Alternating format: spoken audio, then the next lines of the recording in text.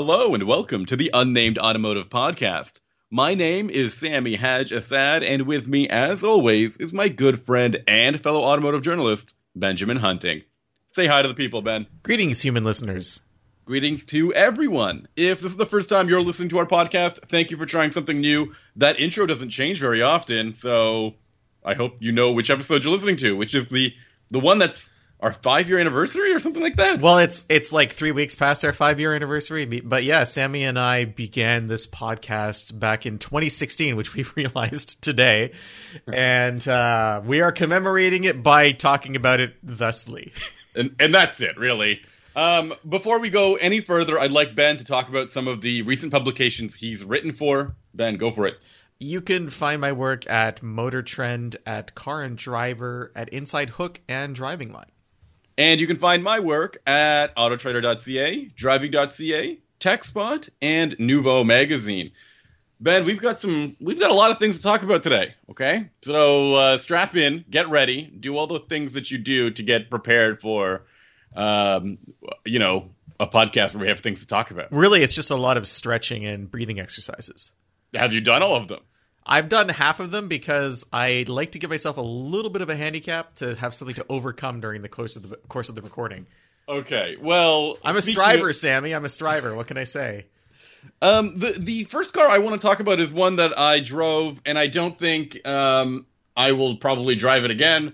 I don't think I'm almost certain that our listeners don't have one of these in their driveway. It's the Rolls-Royce Ghost Black Badge Edition. Black Badge is a specific trim level that Rolls-Royce has created that they say brings out a different lifestyle. They say this is for the people who live a different lifestyle at night. That's the reason they bring this Black Badge into fruition. Right? I feel like you can't just assume that people in our audience don't live a different lifestyle at night, Sami. So like, that's not what maybe I said. I just don't know if does have a Black Badge Ghost in their driveway. Don't put it past them.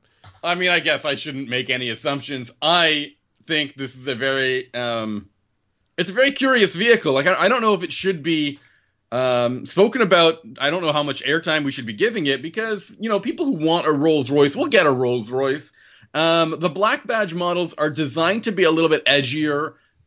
They present themselves in some way or another as more youthful, which I think is very interesting. Rolls-Royce was very clear to say that all of their Black Badge models have, ever since the introduction of their Black Badge models in 2016, the average age of their buyers has dropped considerably. It used to be 50. Now it's down to 43. And the average age of a Black Badge owner is 42, which is a pretty decent number. So I just want to point out that maybe when the average age of your buyers starts to drop, it's because your very old buyers are dying. Yes, potentially. That could be part of it. But the other thing about vehicles that are oriented towards youthful buyers, and I'm talking in general, but here specifically, we're discussing something that costs $500,000. Typically? No, come on, hey, take it down a notch. The Black Badge. The Ghost Black Badge starts at $395,000. Okay. Yeah, and I'm sure you could add $110,000 in options very quickly. Yeah, most of them apparently are configured between $430,000 and $450,000. Okay, so when you're talking about a vehicle that is aimed at young people, what that means in a marketing world is it's aimed at making older people feel younger. That's almost always the case. So, I mean, we've talked about the Ghost before earlier this year in April, and it was my first, or maybe my second experience with the Rolls-Royce badge, but the first time with a Ghost. The Ghost's a pretty solid luxury sedan. In fact, it's better than solid. I mean, it's a fantastic car if you care about quiet, a quiet cabin, a smooth powertrain, completely numb steering, and just feeling like the most baller person on the road. This car doesn't change that too dramatically. It has a little bit more horsepower, about 30 more horsepower and 30 more pound-feet of torque, or 40 more pound-feet of torque. It has a slightly different suspension setup. It also has some, specific options. Like, for example, Rolls-Royce has decided that now on this 5,700-pound car that they're going to add some carbon fiber wheels to it. Although not in the interest of saving weight, just in the interest of, I don't know, craftsmanship or something like that. These are 22 layers of carbon fiber. They're folded on top of each other, so 44 layers altogether. It's a really cool looking wheel, completely unnecessary, but, you know, that's what you get when you get a Rolls-Royce, right? Well, I mean, value and price are completely detached once you get to this level. Most of a large chunk of what you're paying for is the ability to advertise what you can pay for, and that's neither here nor there. I'm not judging that in any way, but and also not to say that the Ghost is not a quality vehicle, because I believe it is. Yeah. I've driven it and I feel the same way you do, but yeah. You start to buy things just because you can rather than because you need them. And so much of what happens in a Rolls-Royce ordering experience, I think, stems from that type of motivation. Absolutely. I want to add that there is a distinct style to these black badged vehicles. You'll notice specifically that the emblem, which is known as the Spirit of Ecstasy, as well as the grille on all of the black badge models, have this very unique darkened chrome to them. And I think that's probably what attracts newcomers to the brand. Apparently this black badge situation or this black badge brand has really brought a lot of non-Rolls-Royce buyers to the brand. People who used to have Ferraris, for example, and apparently that wasn't there wasn't much crossover in that world. Rolls-Royce was very surprised in that data. I think that shows that people had a preconceived notion of what Rolls-Royce was. It was an automaker that didn't stray too far from what it had set out to do a long time ago.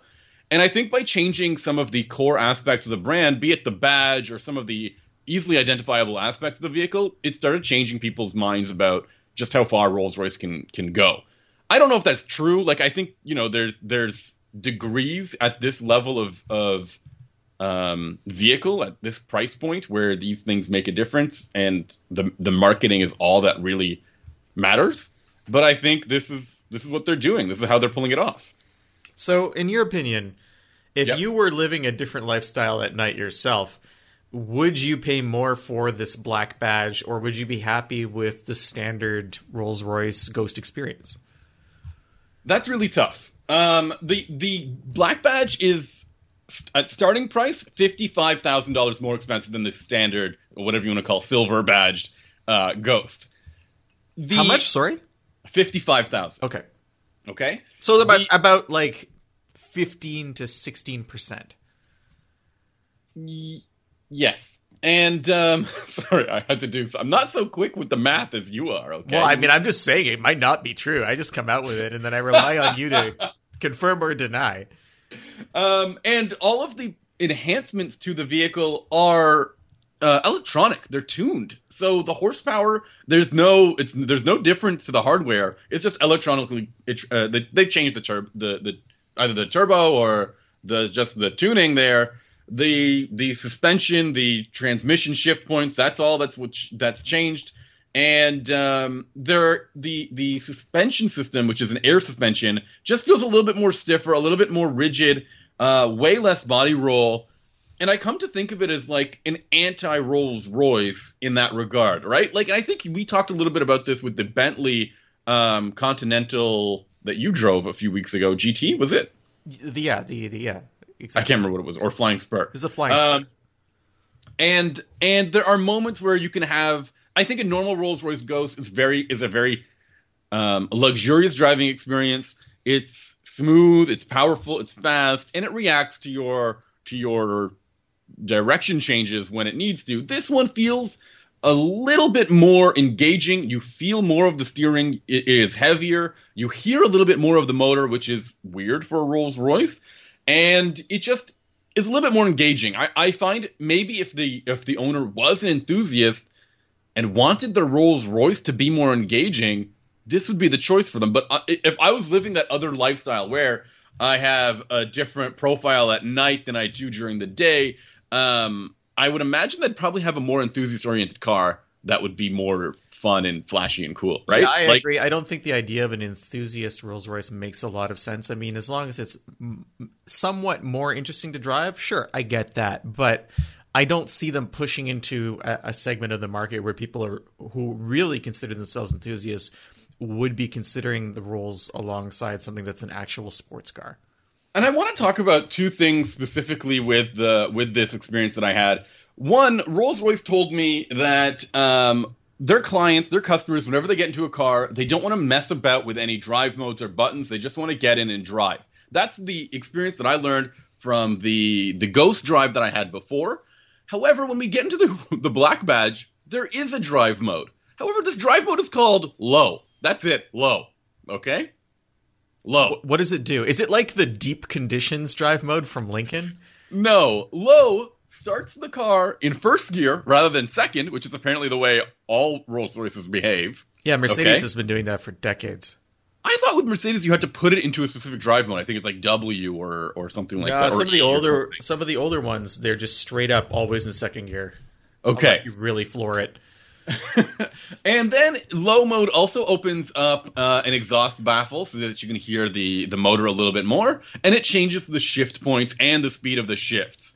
That's it. That's what low does. Completely, like, to me, contrary to what the Rolls-Royce sort of ethos is of getting into a car that you have spent probably a considerable amount of money customizing this vehicle to your needs and your desires, and now you have a drive mode that suddenly changes it too. I'm not sure that's exactly the right Rolls-Royce sort of mentality here. What's so odd is that it's called low, because low doesn't suggest high performance at all. It suggests I'm going to tow something, maybe. And I mean, that's what I'm trying to say is low it isn't really a sport mode. Okay, it starts in first gear rather than second, and you hear the motor a little bit more, and the shifts are later in the rev range and a little bit quicker. But like, is that really going to make a significant difference? It should have a name like attributes. It should have a name like Sparkle or something like that. You know, like something interesting. If the I think I've talked about this before. Rolls-Royce has a social media network. Do you know what it's called? Oh, I'm gonna guess it's called Low. No, it's called Whispers. I thought you remember this. I don't remember this. I'm sure we've talked about it. Okay, here's some free marketing advice.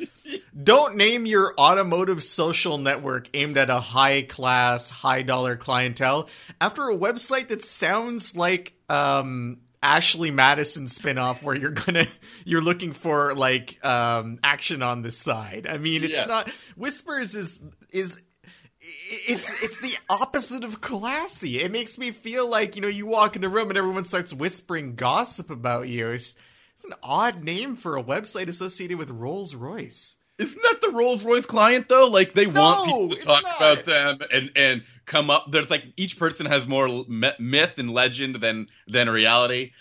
Whispers is the name of this. So what I'm trying to say is like Whispers sounds like the name of a cat assassin. Like I would watch a series on Netflix about Whispers, the cat who always murders. But I mean, like, hold on. First of all, isn't there a Batman supervillain called Hush? There's a Batman supervillain called Hush, and I always found that to be a weird name. And Whispers to me sounds like Hush's Batmobile, Whispers, right? Like, is also pretty close to Whiskers, which is also probably why I was thinking of cats. Oh, okay. So I was thinking that they should be doing something a little bit more along. This low mode should have a name that's closer to, like, how can they be creative with Whispers, but with their drive mode low? Like, that's it. Shout it out. Yeah. Or deep conditions. Something that I keep coming back to. Okay. Now, I want to talk to you about what I learned was the creation of Black Badge. Apparently there was this event for owners, and somebody showed up in a like matte blacked out version of their car. I think it was a Phantom or something. And was it 2009? Like what? Yeah, so it was a little while ago. He was a drop head owner, and he showed up in this blacked out like model. And the CEO and other like people from Goodwood, from like the automaker, kind of grilled him about it. And it turns out that this guy was, from what I understand, was a surgeon. he's like known as Mr. Nice Guy during the week, but he said on the weekend he didn't want to be that guy, so he made this really like sinister looking Rolls Royce. Wait. So the origin story of Black Badge is about a surgeon who's Mr. Nice Guy during the week and then morphs into some kind of psychopathic vigilante at night or on weekends. Like, that's where this is going. He's like, so I took my car, I made it all black, I soundproofed my basement, and let's just say I do a different kind of surgery when the sun goes down. That is messed up. And then Rolls Royce is like, apparently our owners are into this. They want to present themselves a little bit differently than they do during the day or the week, and they started making this whole brand in 2016 that has been surprisingly like successful for them. 27% of new Rolls Royce builds are black badged models. What I'm surprised by is that there hasn't been a rash of Rolls Royce owners ending up in prison for horrific crimes associated with a lifestyle that Rolls Royce is now apparently facilitating with an entire line of automobiles. And you're like, don't worry, we don't have an emergency trunk release in the Black Badge. And the Cullinan, like the SUV model, which was supposed to, sort of improve, like every new SUV. Well, that's for a luxury brand. That's when your vigilante stuff really steps up, and you filled the trunk of your Ghost, and it's time for a bigger trunk. 40% of Cullinan owners are black badge models, and 40% of that 40% have never been convicted of a violent crime. That's right. I need to add the cabin is as classy as ever in a Rolls Royce. It is super plush, really comfortable. There is a sizable distance between you and the driver when you're in the back seat or even the passenger seat. It just feels like you're always shouting at somebody, even though you really don't have to because the vehicle is much quieter than you would imagine. Shout all you want, Sammy. No one outside the Black Badge is going to hear you. They've made sure of that. Well, until you put it into low mode, and then you'll hear the motor, of course. I also want to add that they have whenever an automaker releases a new model, they usually make what's known as like a hero spec version of the car. For this one, naturally, the exterior paint on this hero spec model is black. It is apparently I have this in quotes here, the blackest black they've ever had. Okay. There are 4 coats of paint. It's hand polished. It's 120 pounds of paint. You know where they got that blackest black, right? They asked that surgeon murderer to describe his nightmares. Yeah, that's right.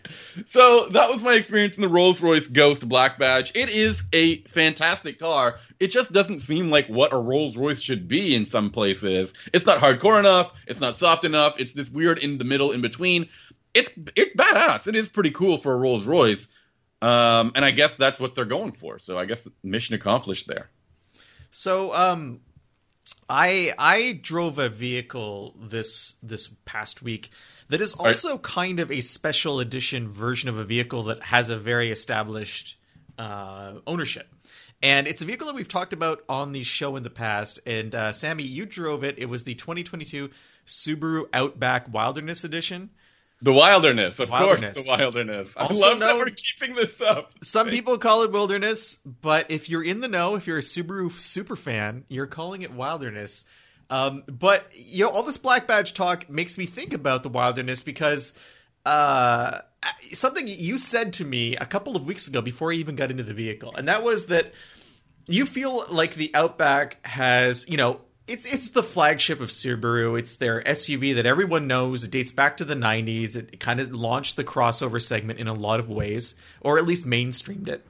Mm-hmm. But of late, it's kind of gotten not stale, but because there are so many other vehicles like it, it doesn't really stand out as much as it once did. I mean, it's still very good at what it does, but it's not an unusual vehicle.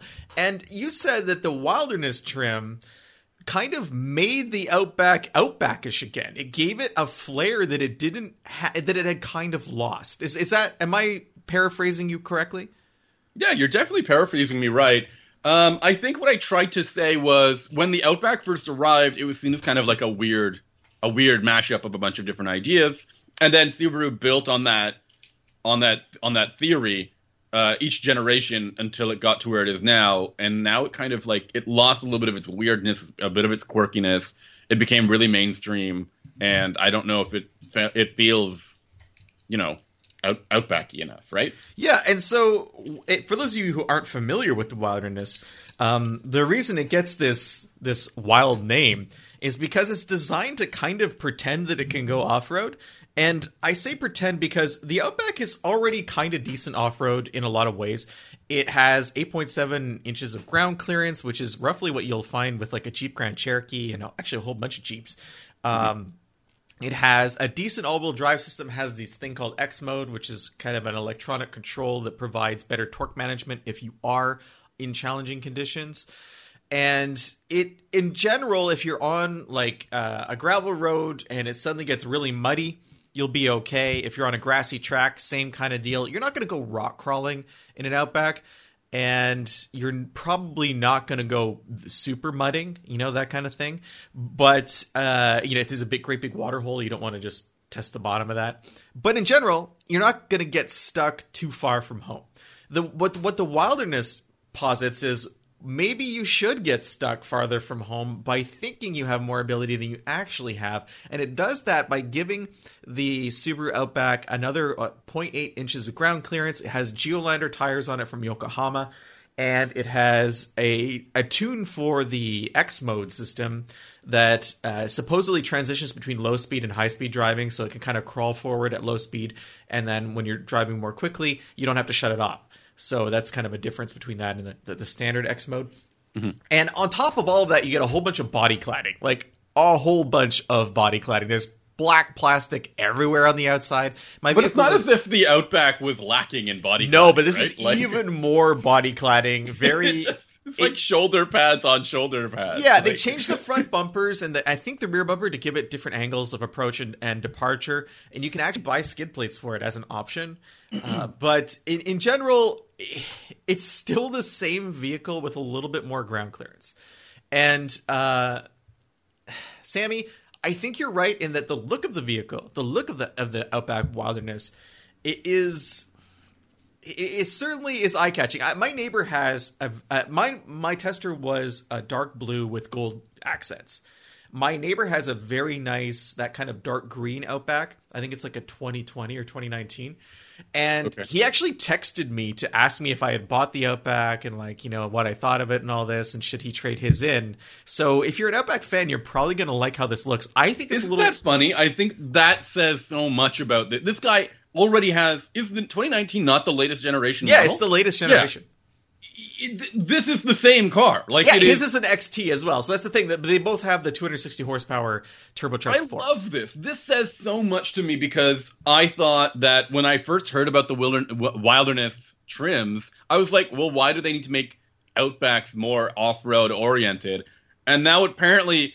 They do because the shoppers love that. They are demanding it. They're maybe not demanding it, but they're like moth to a flame. Like they're like, yeah, I need a more rugged looking car for sure. Let's go with it. Yeah. So I think in that sense, I think it really does kind of bring back that edge that the Outback once had, at least visually, and if not really in terms of performance, I don't think it's that much better off-road. I mean, it's better enough that you might get overconfident and make a mistake and end up having to call someone with a Jeep to tow you out.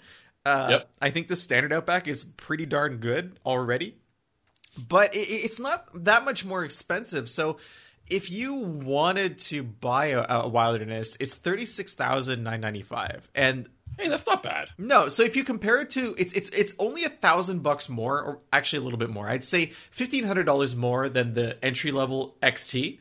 So if you're buying the turbocharged version of the Outback, you spend a little bit more money and you get the Wilderness stuff. However, if you want just a regular Outback, it's $10,000 less. So you don't have to get the Wilderness to get all the off-road stuff that comes already kind of in the Outback package. And I think if you were going to get an XT, sure, maybe consider it.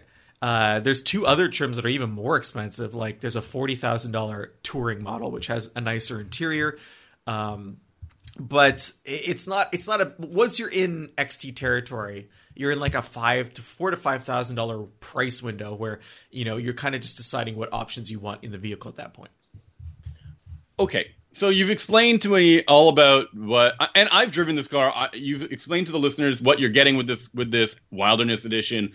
Tell me what your experience was with this car. Does it meet any sort of standards in terms of outbackiness? Does it feel more rugged? Does it I have off-roaded Outbacks in the past. I did not get a chance to off-road this one. I did test out the X Mode system. It does actually transition back and forth really well. And it's funny. I accidentally left it on and I was driving around the special mode that it has that comes with the Wilderness. And I hit a speed bump in my alley and I was going really slow. Why isn't it called Wild Mode? That's an oversight. You're right. Definitely should be called that Subaru. Okay, sorry. But I hit this speed bump and I was going pretty slow. And as I crested the speed bump, it locked the thing into like the crawl mode and it like slow crawled down the other side. And I'd forgotten it was on. So it's doing its job and I'm impressed by that. But wow, that's cool. But also going back to speed bumps. So for those who think you're going to be able to take the Wilderness out on a trail and bang around, if I was hitting a couple speed bumps at not a crazy speed, and the rear of the vehicle does bounce and bang. Like, it reminds you this is a unibody crossover that hasn't been ruggedized for abuse. Is that similar to what you experienced, Sammy? Yeah, absolutely. I don't know. I kind of enjoyed it. It came together for me. There's a couple things as well. Like, so you're not going to be able to bang around on a trail with it, but on the street, does not hold the road as well as a standard Outback. Yeah, those tires are a bit they're wiggly. Bushy.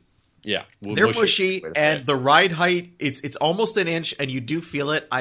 Cornering in this vehicle does not feel as confident as a standard Outback, and I think if you look at like skid pad results, you kind of see the same thing. So yeah, it feels like an older Outback. Come on now. No, the older Outback never felt like it. I mean, wobbly? No, it never felt wobbly. This doesn't feel wobbly, but it does feel a little less certain of itself. It goes out with all that bling, all that body cladding, and it comes out less certain? It comes out less certain. But I do want to mention, I mean, I won't go too deep into cargo and comfort and all that stuff, because Sammy covered that when we talked about it the other time. Suffice it to say, there's a lot of room in the Outback. You won't be disappointed. Lots of good cargo space. Lots of room in the second row. But I want to point out one last thing about this vehicle. And it's not alone on the market, okay? This whole taking a crossover and making it look tough has become a subset of crossovers. I mean, there's already a Forester Wilderness now, which does exactly the same thing, but in Forester form. But about a year or two ago, we got the Toyota RAV4 TRD Off-Road, which is a vehicle we talked about on the show. Yep. There's the Ford Explorer Timberline, and there's the new Mazda CX-50. I mean, even the Bronco Sport is a model alone. Exactly. I was about to say, it's made an entire badge based around soft roading. It's made an entire vehicle based around, yeah. So this is a big trend, and automakers are getting in on it, and I think people are into it, and they're buying it, and good for them. I don't have a problem with it. I think this is a fad that's going to end. It's going to end in within 5 years. I don't know if it's going to still be around in 5 years. Yeah, maybe. Everyone is. Maybe. I mean, remember when it's weird because I see a lot of people turning what's the small Subaru Crosstrek? Yeah, the Crosstrek. I see a lot of people turning those into overland builds, like not real overland builds, but like mild camping overland builds. And as far as I know, Subaru hasn't done anything like that out of the box yet. Like you can't get a version of that at the dealership. I think that would make a lot of sense because I think the people who are buying Crosstreks are young families who maybe or young couples who are doing more adventurous stuff than an Outback owner might. Like I do think Outback owners do that stuff too, but it's kind of like a more affordable option. So again, aimed at youth. Anyway, maybe that's a Crosstrek Wilderness is in the future. I think that's what this is what I'm appreciating so much right now with whatever Subaru's doing with this badge is that Subarus were known for being off-road and wilderness capable. I mean, sorry, off-road and adventurous capable. But now they're building on top of that kind of like branding, that image, and they're doing it they started with their Halo vehicle with the Outback, and they're moving downwards down the line as well with the Forester, and I think a Crosstrek is sure to come.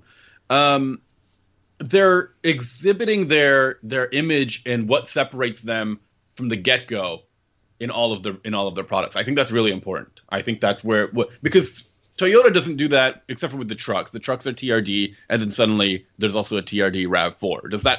Is there like crossover there? Do you see that capability crossing over from the real pickup trucks and body on frame vehicles all the way into the unibody one? I'm not sure you can make that leap as easily as you can with a Subaru, which has all of those products immediately. But you do capable. Have to say though that the Subaru was probably inspired by the TRD off-road RAV4 because it came out much earlier.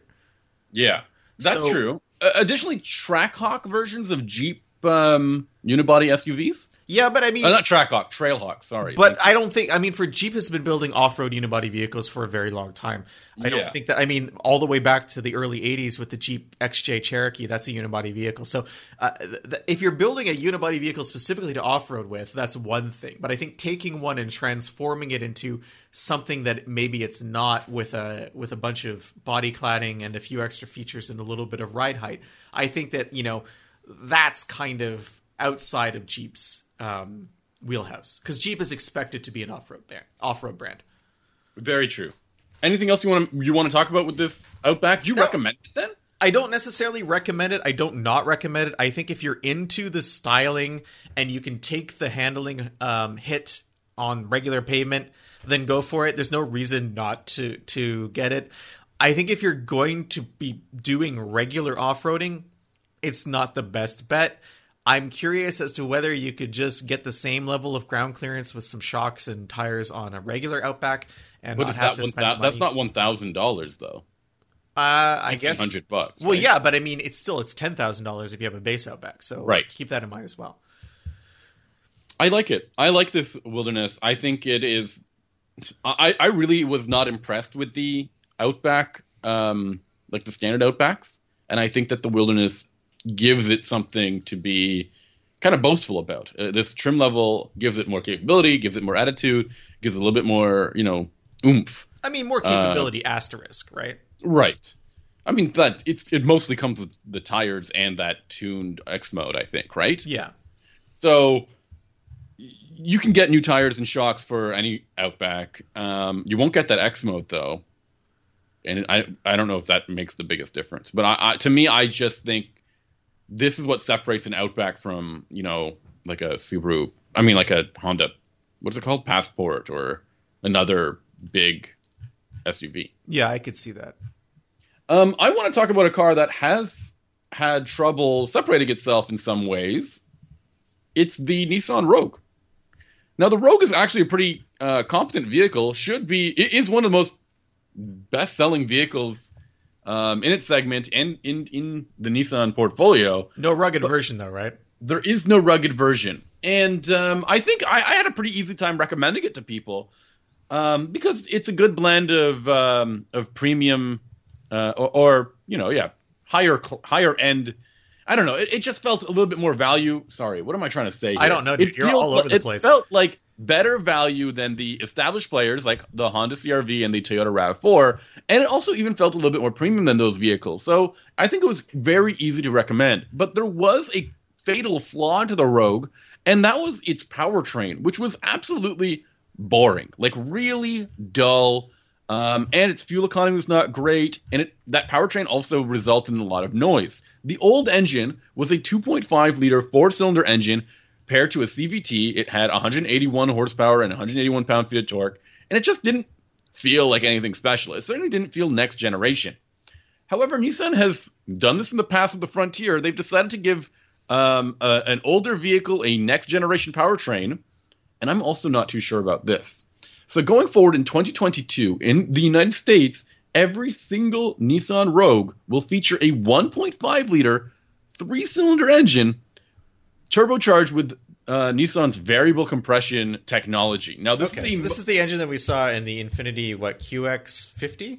And 55, as well as some trim levels of the Altima. Okay. And so the way this works is, depending on the load, the vehicle can change its compression ratio to either deliver a little bit more power or a little bit more fuel efficiency. Let me just straighten it out for you here. More power with a higher compression ratio or better fuel efficiency with a lower compression ratio. I actually have a piece of that engine sitting on my desk right now.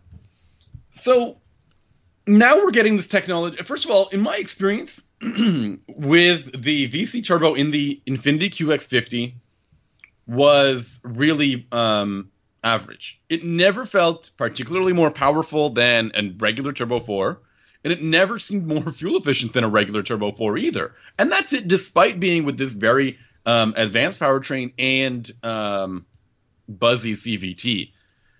I was really worried about experiencing this in the Rogue because the Rogue is a pretty, it's a staple. I don't know if you can put this kind of technology into every single Rogue out there, right? I mean, this technology does not seem to have done what Nissan wanted it to do.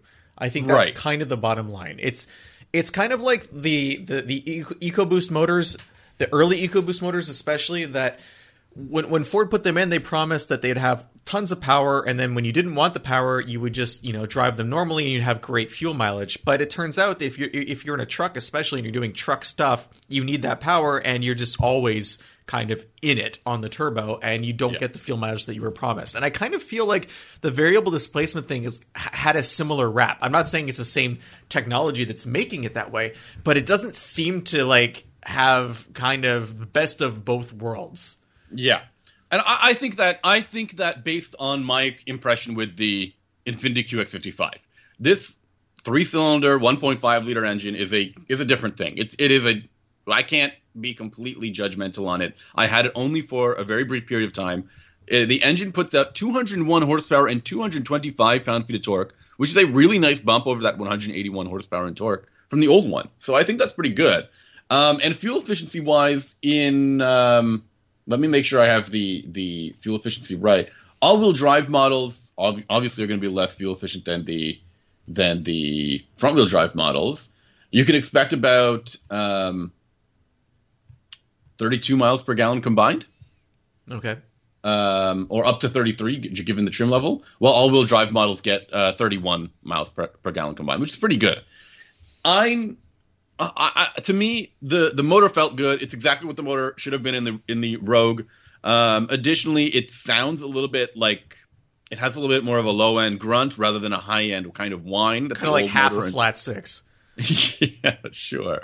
It has a little bit more of a grunt, a bassier exhaust note or engine note. It does not impact the cabin and comfort within the noise levels in the cabin as much as the old vehicle did. I don't know if that's because there's more sound deadening or anything like that, but it just seems a little bit quieter. And I think that this is a very interesting and important update for the Rogue. But I'm really worried about this motor. I think they're going to be promising something on paper that will not meet expectations. But that brings up a completely different conversation. That is, automakers game the fuel efficiency tests, right? We know that. Yeah. Everyone knows that? Yes.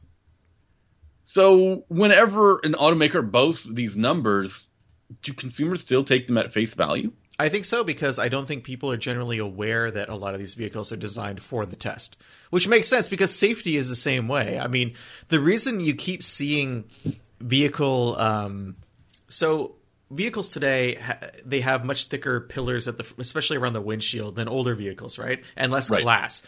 And a lot of that has to do with roof crush regulations. So what happens is that vehicles are designed for a certain level of roof crush, and then every vehicle reaches that level, and then the test is like, okay, well, everyone's designed to pass this test, so we're going to change to another test that requires a greater amount of stress on the vehicle in order to pass. So then your pillars get thicker again. And offset crash testing is the same thing. Everyone was able to do head-on crashes, and the dummies were walking out alive. Or not walking out alive, I mean, they're dead. I hope they're dead. But what ended up happening is you'd have automakers who would design specifically for the head-on test, but if they were hit from the side, people weren't as well protected. So they started doing these offset barriers where you would hit a barrier with just the left or the right side of the car, which people claimed was more realistic to what was actually happening in an accident. But it also has an element of, well, we studied for the test and now we're good at the test. We're not necessarily good at all tests. So fuel economy becomes the same thing. So then let's talk about that, because there are some cars that meet those expectations of fuel efficiency a little bit easier than others. I find that turbos tend to be a little bit more difficult because they are much more reactionary to your driving style, if that's fair. Sure. When you're on it. They definitely can be. And then hybrids seem a little bit more based on the difference between an advertised numbers on a hybrid and the experience numbers seem a little bit closer too. What I was saying earlier is that the VC turbo that I experienced in the QX50 and 55 just never seemed close to the reality that they kept pitching us, or the dream that they kept telling us with these numbers. And I'm really worried that a lot of people are going to be seeing these figures advertised on the Rogue, get into a new Rogue, and will be completely disappointed by what kind of fuel efficiency they really get. I mean, it's entirely possible. We can't protect people from Nissan, Sammy. It's not our job. But I want to, you know what I mean? I really want to here. Well, you got to have attainable dreams, my friend. Overall, this new engine that is forced upon everybody is about $600 more expensive across the line. So wait, you $6,500 more? $600. Oh, sorry. It's like, wow. $600. You're getting into a front-wheel drive S model for $26,700 and a fully loaded one for an extra $11,000. So with all-wheel drive. So $37,980 is the topped-out model. Okay. So I mean, I still think that the Rogue is a solid improvement, is a solid pick in this segment. I'm just worried what it's going to be like when there are 200,000 of these with these new motors that nobody had a choice but to get with this weird technology. And don't worry, Sammy. They're not going to force you to buy one. I think you're going to be okay. I don't know how else to say it, but I mean, if you remember when Honda, for example, made the 1.5 turbo available in many more of its Civics and CR-Vs, there ended up being a pretty significant oil consumption issue that took a little while to get exposed and then sorted out. And I can see that happening with the Rogue as well, because this is a new, untested technology, a new motor, and it's only available with this engine that is doing all sorts of interesting and unique things that we haven't seen in the market before. So if you're out there right now and you would like to talk to us about an untested technology that perhaps you've developed or is sitting in your garage, or maybe you just want to talk about something completely unrelated to untested technologies, we are ready to listen to you in so many different ways. You can get in touch with us on the website, unnamedautomotivepodcast.com. There's a contact form. You fill it out, you click send, and it arrives in our inbox. You can also find us on social media. Sammy is on Twitter at Sammy_ha, like you're laughing. You can find me on the friendlier and just generally softer Instagram at Hunting Benjamin, or you can email me the old-fashioned way, benjamin@benjaminhunting.com. Additionally, if you liked this week's episodes, be sure to subscribe. When you go to our website, you can subscribe there. You can subscribe through your podcast app. Additionally, you can give us a little tip. You can go to ko-fi.com/unnamedautomotivepodcast and tip us for our work. Why not? This is episode 251, which means if we've been doing this for 5 years now, that's almost an episode every single week, which is pretty damn good, I think. Yeah, man. I'm pretty proud of our work. I mean, at the very least, you could be described as relentless. Yes, our relentless podcast. We're going to start next week. Ben, what are you talking about next week? Next week, I'm going to be talking about a vehicle that is so different from everything we talked about today. It is the Toyota Prius Prime, which we have somehow never talked about on the podcast, Sammy. I don't even know what that is. Great. And I'll be driving they've changed the trim levels here. It's the Volvo XC60 B8? Okay. All right. Or B6? I don't know what it is. Whatever you say, now. Volvo. Yeah. So I'll talk to you about that next week. Okay, Ben? All right. Thank you for listening, everybody. Bye.